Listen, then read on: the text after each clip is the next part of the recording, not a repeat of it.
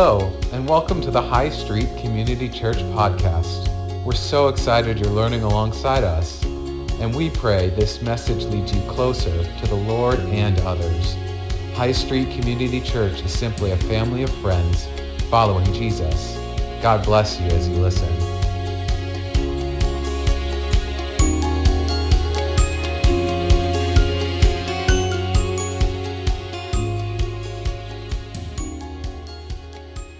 Wow, Christmas has already happened. Can you believe it? Flew by. Who ate too much good food? Yeah. And the New Year's just around the corner. Can you believe it? 2019's almost over. That's crazy. Who thought we'd make it to 2019? Yeah. 2020's coming up. And that got me thinking about another New Year's Eve that I experienced about 13 years ago. So I get to talk about the adventure of joy was my previous sermon, and this sermon is continuing the adventure of joy. And my previous sermon, I talked about Carrie and I when we got engaged. So this is another Carrie and me story. 13 years ago, I believe that's correct, it was New Year's Eve. Christmas had already happened, and Carrie and I both had gone to Urbana through Biola University. Urbana is a big conference that happens in St. Louis now, in the Rams Stadium. They have over 10,000 students. Really fun time, worship, teaching, connection with people who you've never met before. It's just an amazing time. You're away from school. It's really refreshing. It was also a time where Carrie and I were flirting a lot. We hadn't started dating yet. I liked her, and she was kind of like, so-so about me at that point. But we were friends. We were close friends. And so it was the last night, and on the last night of Urbana, they schedule it on New Year's Eve. And you ring in the new year by taking communion with over 10,000 people. You do a long worship service, beautiful time. You've spent these days learning and growing together, and you're anticipating, consecrating that moment to God for the new year. And so they pass around, there's tons of people, so they have the little tiniest little communion cups and the little tiniest little wafer of bread. And so I'm sitting there, and I'm sitting next to Carrie, and I think we're on the ground floor, and there's these giant screens, the band's playing, and we're coming up to the new year. I'm sure it's at the countdown. I don't know what number it was. But at some point in there, I'm holding my cup, praying, thinking about God, and it slips through my fingers. And people who know me well won't be surprised. But I drop it, and my communion juice spills all over the floor. And suddenly I'm like, oh shoot, this is like my God moment for the year. I'm coming in, I'm praying, excited, and suddenly Jesus' blood is spilled all over the floor, and I'm not going to get a share in communion with all of these people and ring in this godly moment. And so I'm disappointed, confused. I'm looking at this cup on the floor. Everyone else is in their own moment, worshiping God, and the music's so loud no one would ever notice. And I probably would have stayed in that disappointment for a long time, but Carrie saw me in that moment. And I don't know what made her think to look over. Maybe that she was going to like me someday. I don't know. But she glanced over and saw that I'd spilled my juice. And so I had picked up my cup at that point, and it was empty, which was also very symbolic. And she offered me, without saying anything, half of her juice. She just kind of motioned and poured half of her juice into my little cup. So we both had half a communion amount of juice. And suddenly for me, I had different options. And that's been a big parallel. It was a big moment for me in my relationship with Carrie. And it's been something I paralleled with her when we got engaged. It was part of our wedding ceremony. That moment of her giving and seeing and noticing, it meant so much from her to me, but then also was so symbolic of the Lord too, and seeing me and noticing me even when my cup is empty. So, beautiful story, but I wasn't going to ask anyone for their communion juice. That's kind of selfish, right? To be like, hey, can I have some of your communion juice? You have less communion going into the new year. But it was so cool. I would have stayed there. But Carrie gave me different options when she noticed my plight. And we were both able to ring in the new year, worshiping God, sharing communion, honoring what Jesus had done for us, and like expecting great things. And we started dating that next year, so great thing. All right, that was good. So we're talking about continuing the adventure of joy. And I want you to hold that story in the back of your mind. Previously, my last sermon, which was mid-December, the main point that I encouraged us to notice was noticing how joy and sorrow are arriving together in the Christmas season. They're there all the time. It's all over the Bible, but just to see them together, not to like overdo one. I'm all joyful right now spontaneously, or I'm all sorrowful, but to like see, oh, these happened. A lot of times these arrive together. And then to begin to hold those together a little bit. Hold them, and rather than see them as one or the other, be like, oh, there's joy and sorrow right now. I'm seeing them, God's seeing that, and that's actually a beginning, a good work. And we looked at that in the life of Zechariah and how he and his wife had struggled with fertility. They were barren, and suddenly God saw his prayer, sent him an angel to say, hey, like, you're going to have a son. And he goes like, I don't really know how to receive that right now. And there was something in his heart that was caught off guard by the full joy that God wanted to present to him. So we were also wanting to prepare our hearts just like God was having Zechariah's heart prepared. So today we're going to continue in that. As we hold joy and sorrow, and maybe for you, as you've held joy and sorrow over the past few weeks, you can actually begin to recognize a temptation to deal with sorrow apart from God. To deal with the pain or like the surprising family relationship or the disappointment. We talked about two people who passed, the disappointment of losing people in your life, anything that had happened during this Christmas season or coming into the new year. There's a temptation to deal with that apart from God. But God has given us another option. Just like Carrie was another option for me, God has given us another option in Jesus. And that's what's so cool. That's why this is an adventure. The parenthesis around Advent is that Jesus has come. And that changes everything. When we enter into purposeful joy because of Jesus, that is it gives us the opportunity to lament sorrow in relationship with God in such a way that it prepares our hearts for full joy. So we're not stopped up, we're not blocked up anymore. We actually are open to the full joy that God might bring us. And I saw that actually in that psalm today. There's 2 points where that was brought up. One where, I think it was Psalm 147, it said that God heals the brokenhearted and binds up their wounds. That's like God's heart towards us. This is what we're talking about this morning. The other one I thought was kind of cool was where it talked about God sending the snow and the cold and the ice. And obviously we kind of celebrate that at Christmas, but that's actually like the ground is hard. It's not malleable. And then it said God sends his word and it's melted. And that's this idea too, that there's this softness to the Lord. Isaiah 53, I think, really shows this. It talks about Jesus, and it's prophesying about him in the Old Testament and him coming. And it talks about him being a man of grief. And I wanted to read those verses just as like an anchor for this, what we're going to talk about. Isaiah 53 says, Jesus was despised and rejected by men, a man of sorrows, and acquainted with grief, as one from whom men hide their faces. He was despised, and we esteemed him not. Surely he has borne our griefs and carried our sorrows. Yet we esteemed him stricken, smitten by God, and afflicted. But he was pierced for our transgressions. He was crushed for our iniquities. Upon him was the chastisement that brought us peace. And with his wounds, we are healed.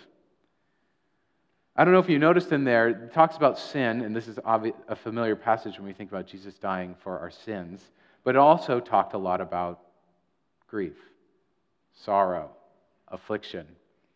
Did you know that Advent, the cross, the resurrection of Jesus deals both with our sin and our sorrow? I didn't know that until a couple of years ago when it blew up in my mind of, wow, like, it makes such a difference that it's not just about sin, that it's also about him healing our hearts.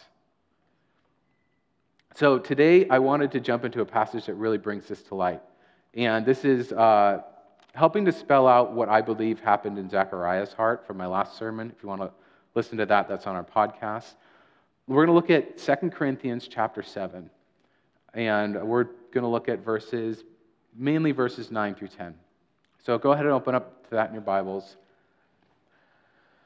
And Paul spells out for us in this section two types of sorrow. Paul is writing this letter to the Corinthians. He writes two of them, 1 Corinthians and 2 Corinthians. You might be familiar with that. But in between 1 and 2 Corinthians is Corinthians 1.5 or something like that. It's a letter that was actually lost that Paul wrote to the Corinthians that caused them anguish, sorrow, grief because of the things he had to write to them. And Paul, in the beginning of 2 Corinthians, says, I wrote that letter with tears, knowing that it may cause you grief, but that the grief would lead to joy. The grief was actually, he was saying, it was out of love that you would experience true love that would bring joy. And so he mentions the letter again in this section that we're going to look at. And so there's two types of sorrow that I think he clarifies here for us in this point. And, we all encounter sorrow, right? Like, we can't avoid sorrow. Jesus even says it, like, you will have trouble in this world. It's not you might, or, if you follow God's laws, you're going to get out of it. We all have sorrow. We all have that moment where your heart just drops because of whatever bad news just happened. And that sorrow contains for us like a whole slew of heart-level questions. And I'm sure you guys could spell these out better than I can for your situation, but these are some I thought of. Like, God, why are you doing this to me? I don't know if you've ever asked that. Or, have I done something wrong? Or, why does everyone else have it easier than me? Or maybe God just doesn't care, Or maybe if he's not involved in this, maybe he doesn't even exist, Or what did I do to deserve this? We can't avoid these questions. I think they're normal. They're part of going through a broken world. But what is crucial is how we navigate the questions that sorrow brings and how we navigate them on the path towards joy. So the first type of sorrow that Paul talks about is worldly sorrow. The second type of sorrow Paul talks about is godly sorrow. So let's read these verses and we'll see how he spells this out. So he's talking about his letter to the Corinthians here in 2 Corinthians 7, verse 9. As it is, I rejoice, not because you were grieved, but because you were grieved into repenting. For you felt a godly grief, so that you suffered no loss through us. For godly grief produces a repentance that leads to salvation without regret, whereas worldly grief produces death. Godly grief produces a repentance that leads to salvation without regret, whereas worldly grief produces death. I've been pondering on that for, months now, maybe longer. So I want to explore worldly sorrow for a moment. Worldly sorrow answers those questions that we're talking about of suffering and pain, that heart drop, according to the disordered world. Paul says that they lead to death. Worldly grief leads to death.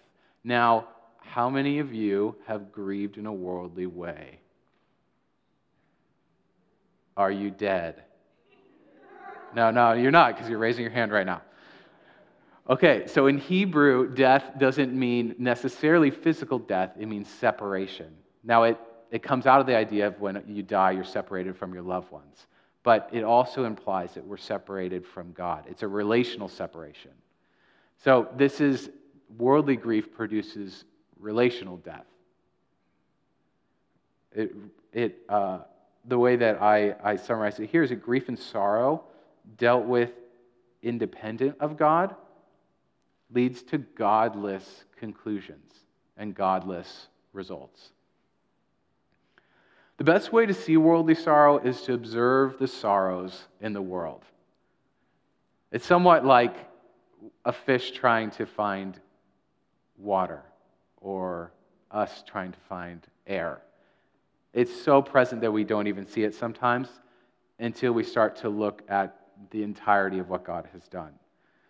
So if you observe how the disordered world deals with pain, then you'll begin to see what worldly sorrow looks like. I have some examples here. Blame. I do this. We all do this. Something happens, gut reaction, blame somebody else. Someone, anyone, except me. Another one, self-medicating. So if you look at the world, there's a million things to be addicted to. You can be addicted to everything from heroin to television. Self-medicating is a way of avoiding and dealing with it in a disordered way, dealing with pain in a disordered way. Abuse. You abuse yourself, abuse others. I think in the church, we get away with a lot of, this is church in general, judgmental abuse. Making judgments of people that aren't necessarily God's heart towards them. And another one is stuffing it. I think this across the board is the major way that the church and generally good people deal with sorrow in a worldly way. You pretend to be good, but don't deal with the actual pain that's there. And that causes, like that Psalm 147 talked about, a winter over your heart. A winter where you grow hard, you can grow angry. I just read the Christmas Carol. I think Mr. Scrooge, Ebenezer Scrooge, is a great example of stuffing it. So here's the questions for us. What are some of the ways that we have dealt with sorrow and pain independent of God? For some of us, there may be no concept of a different option than dealing with pain alone and independent of God. And for others, this may be a place of weariness. I'm just tired of sorrow. I've had too much of it.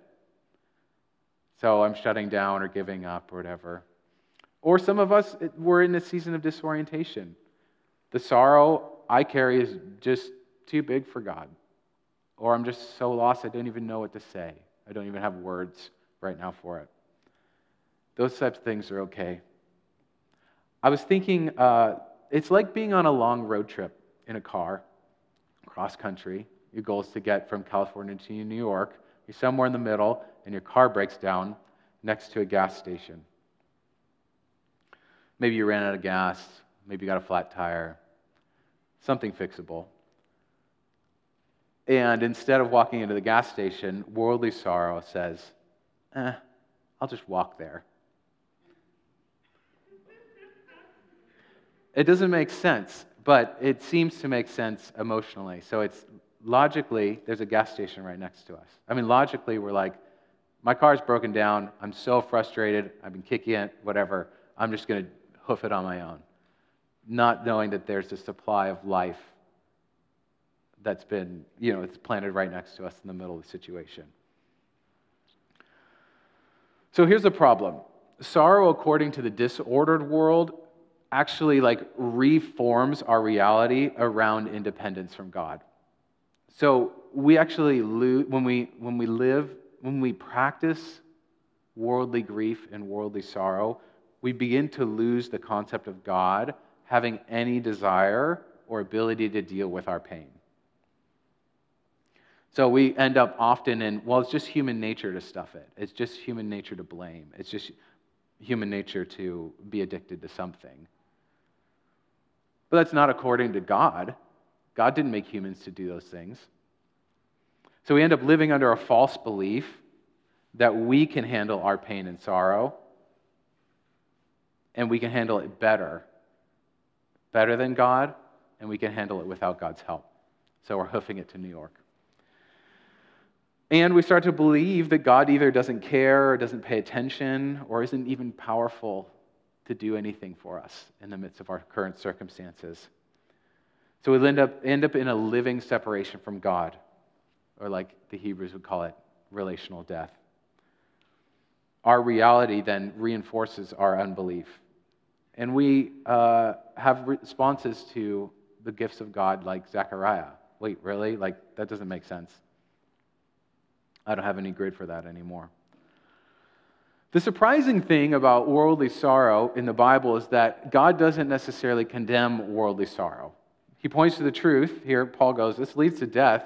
It's going to kill you if you keep walking this way. But God often, and we see this especially in the life of Jesus, responds to worldly sorrow with compassion because he knows the world's hard. Romans chapter 2 says, or do you not know that God's kindness is meant to lead you to repentance? It's God's kindness that leads us to repentance. It's God's kindness that leads us back to him. Danny talked about in Hebrews, I believe it's chapter 11, the verse that we have to believe that God is and that he is the rewarder of those who come to him. A lot of us believe God is, even in church, but we don't necessarily believe he's the rewarder of those who come to him. Even in John 4, you see Jesus show up to the woman at the well. She's there. She's been living with 5 different guys. She's gone through abuse. She's gone through huge shaming culturally. She's living in sin right now. She's hiding from others. That's why she's at the well right then. And how does Jesus respond? He reveals himself to her in the middle of her circumstances. And what's her reaction? What?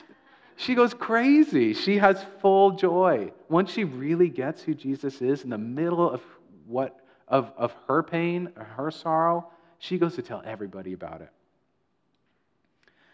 So the coming of Jesus, the knowledge of him being in Isaiah 53, the one who bore our griefs, bore our sorrows on the cross, gives us a new grid for dealing with sorrow. And this is where Paul talks about godly grief, godly sorrow. He said, godly grief produces a repentance that leads to salvation without regret. Now, when I hear salvation without regret, at first I was like, why would anyone regret salvation? And then I considered, well, maybe it's like you go through such a hard time, you're like, I just wish I hadn't followed Jesus. This is so hard, or so frustrating, or it doesn't make sense with this, so I can't reconcile it. But that's actually not what that word is.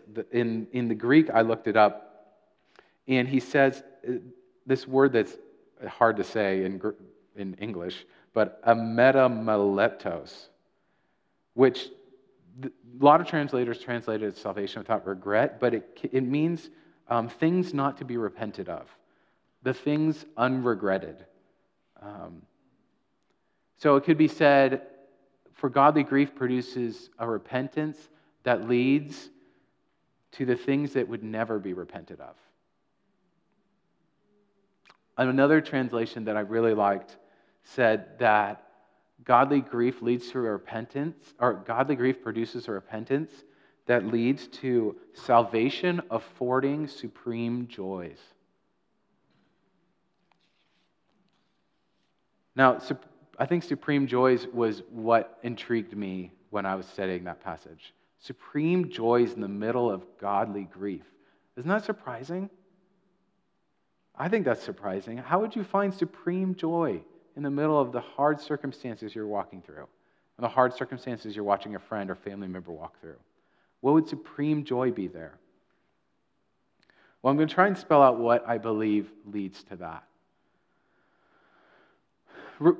Paul's talking about salvation here, but I think it also has, because that word salvation is added in there by the translator, it obviously applies to salvation. Repentance ought to lead to salvation. Turning from a sinful life, here's my sinful life, and turning 180 degrees to God, that's repentance. You're taking the sin here that you're living independently from God now and taking, I have all this sin. Now I'm being like, I just still have the sin, but now it's God's, and now he's dealing with it, right? And it's the same thing with sorrow. And I think he's really planting that word repentance in the same way here, because it's in the context of godly grief. It's saying regarding sorrow, we're doing the same move. I'm turning from independent grieving, independent sorrow, independent pain, and all those ways of self-medicating that, and turning 180 degrees to God.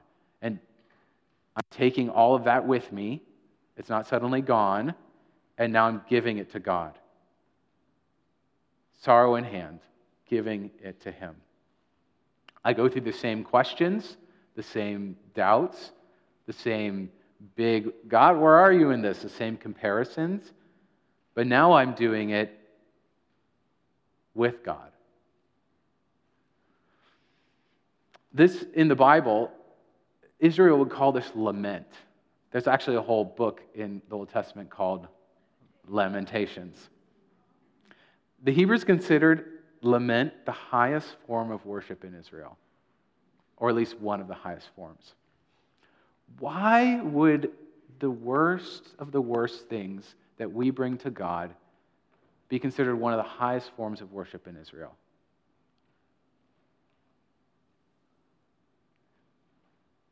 I believe it's because we're taking the most precious, most vulnerable parts of our hearts and giving them to God, laying them at His feet, like she said. It's actually a sacrifice of worship. It's saying, God, I can't do this without you. I don't want to do this without you anymore. I have no idea how to do this at all. Saying, God, I don't know where you are in this, but I'm giving it to you now. Carrie had a great definition of lament when we were talking about it. It's like saying, God, this is my situation, and this is who you are. And then we begin a conversation about the contrast between those two. That helps to bridge the gap. So God promises to be good. My situation ain't good. Now that's a great conversation to lay before the Lord. God, how are you good in this? What do I do with the parts that don't feel good?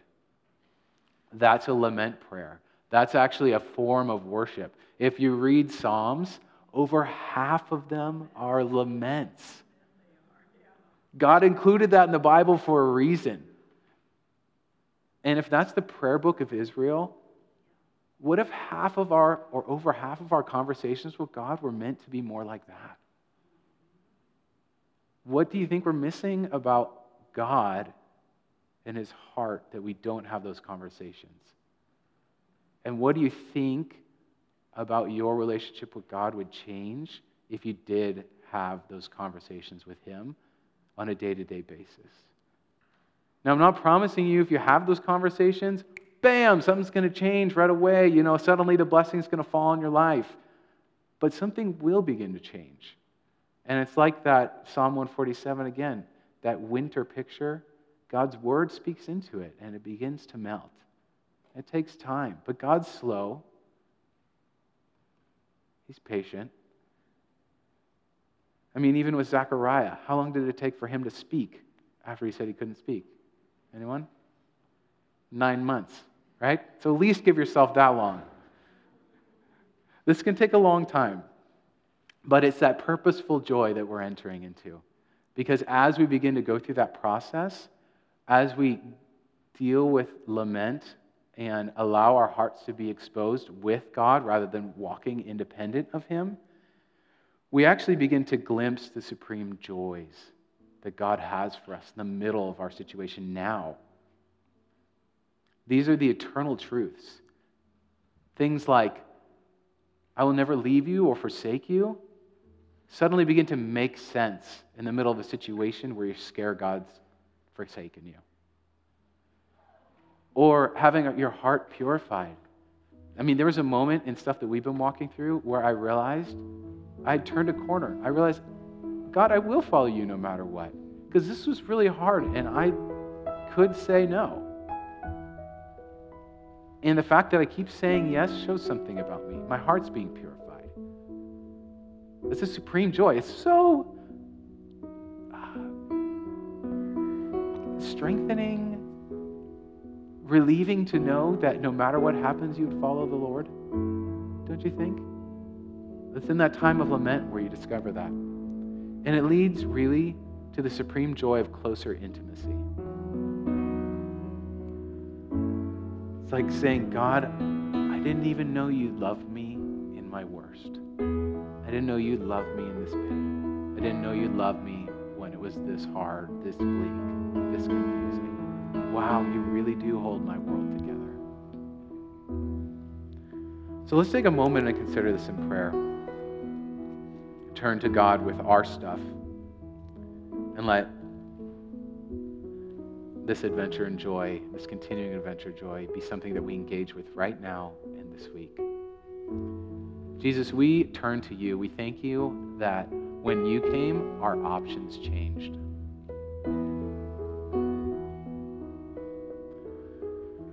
That the griefs that we carried, the sorrows that we were holding on our own, that we felt we had to deal with independently, that we watched people around us deal with in healthy and unhealthy ways, that when you came and when you've come for us now in our lives, things can change.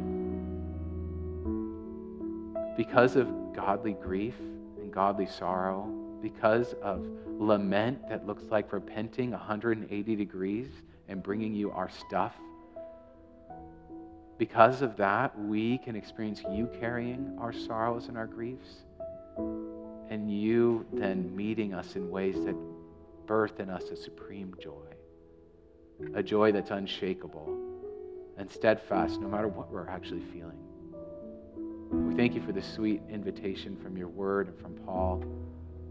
And we thank you, Jesus, that you have made this possible through your Holy Spirit. Would you help us explore what it means to process these things with you in conversation this week as they come up? Teach us, train us, open us. Would you melt our hearts? Allow us to walk in that closer intimacy with you. That's what our heart really desires. Show us that in our situations. And would you bring healing, life, and joy? In your name we pray.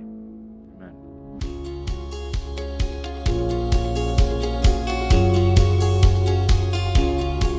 Thank you for listening to the High Street Community Church weekly message. We hope you were encouraged to follow Jesus. For more, please subscribe to our podcast or visit us online at hscchurch.org.